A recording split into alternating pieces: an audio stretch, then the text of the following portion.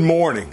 Thank you for joining me, Pastor Zach Williams of Flat Creek Baptist Church here in Gainesville, Georgia, for another edition of New Horizons, the daily podcast and radio ministry of Flat Creek Baptist Church. It is always my greatest joy to be able to dive deep into God's Word with you, and I pray that these daily podcasts are a blessing to you in your walk with the Lord Jesus Christ. You may listen to these podcasts or on the radio each and every day, and maybe you would like more information about Flat Creek Baptist, and if that's you, please go to our website, flatcreekchurch.net, and you can find all the information you need to know about us there.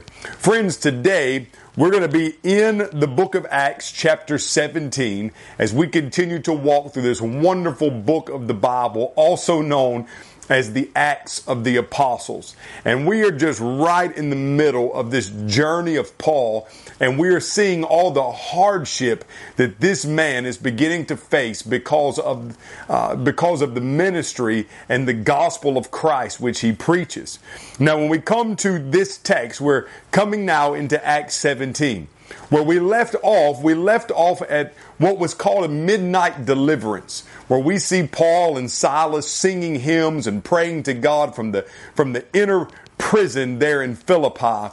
And we see God just rattle the foundations of the city through this earthquake. Paul and Silas are there in prison. The Bible says their chains fall off. The prison guard actually comes to a saving knowledge of the Lord Jesus Christ. That night, he goes home and his entire house is baptized. The next day, the officials of the city of Philippi actually apologize to Paul and Silas and send them on their way. And the Bible tells us that their next stop is in the city of Philippi.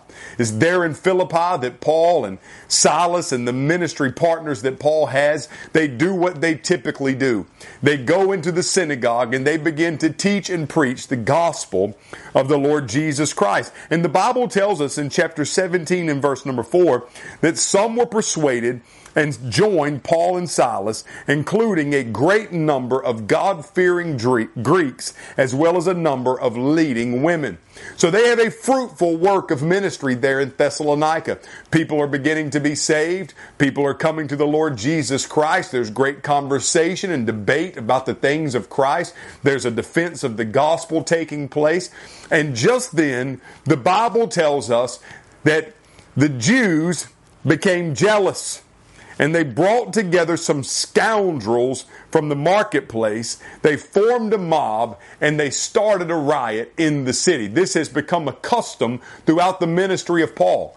It seems as if everywhere he goes, these Jews are going to follow him and they're going to start a riot in the city. It always seems like they're a few weeks behind and then they find him and then they start these riots and then suddenly Paul once again is persecuted and he has to leave the city. And the Bible says here that they actually started this riot, this is chapter 17 verse 5, by attacking a man named Jason's house.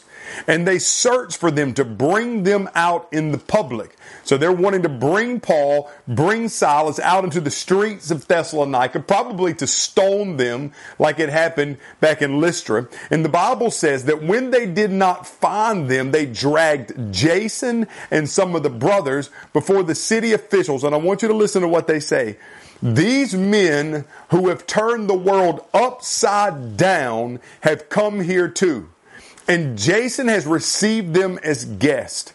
They are acting contrary to Caesar's decrees, saying there is another king, Jesus.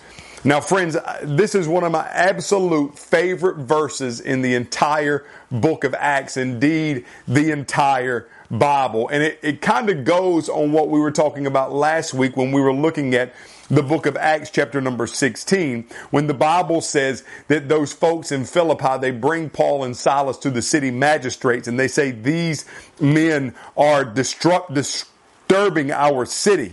They're promoting customs that are not legal for Romans to adopt and practice. And so these men are disturbing our city. And now these Jews have them in Thessalonica and they say what? These men have turned the world upside down and now they've come to Thessalonica. Don't you love that verse?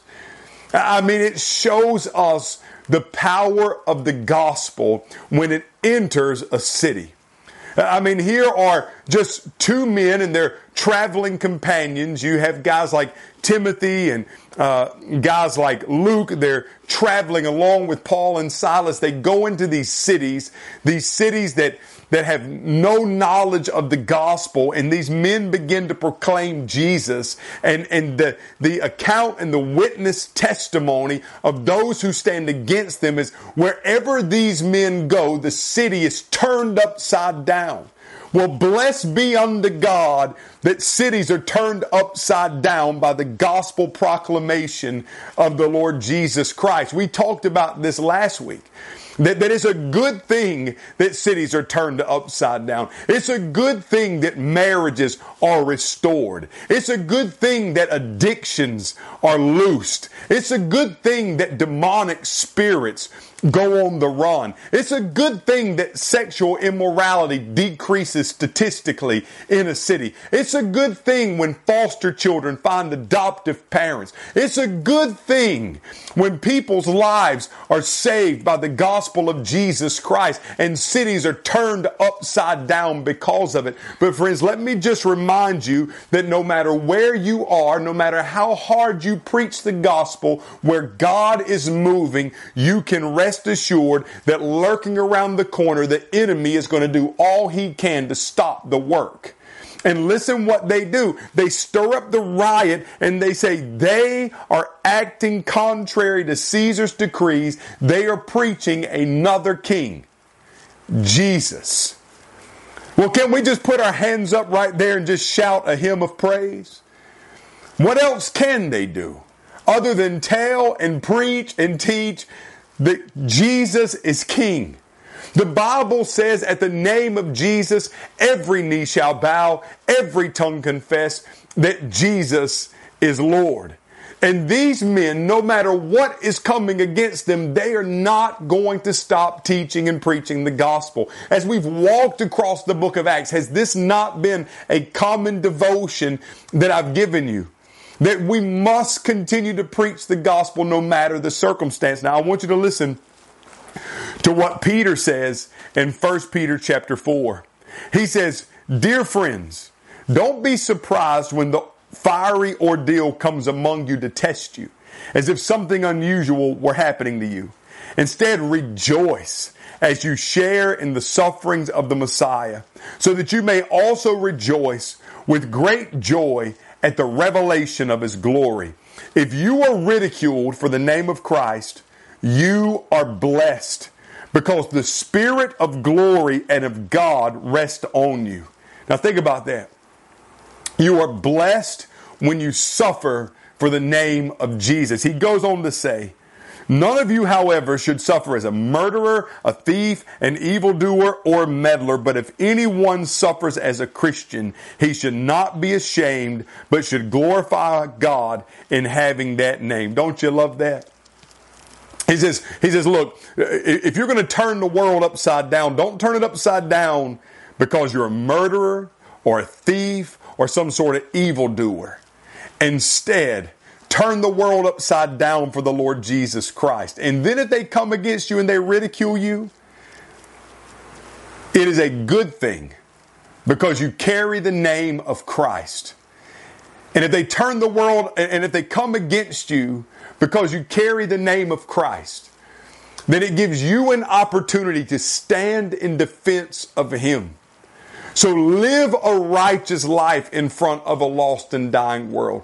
Give glory to God with your life. Lay down your life if need be, that the cause of Christ might go forward. Friends, may God bless you, and I look forward to seeing you next time on New Horizons.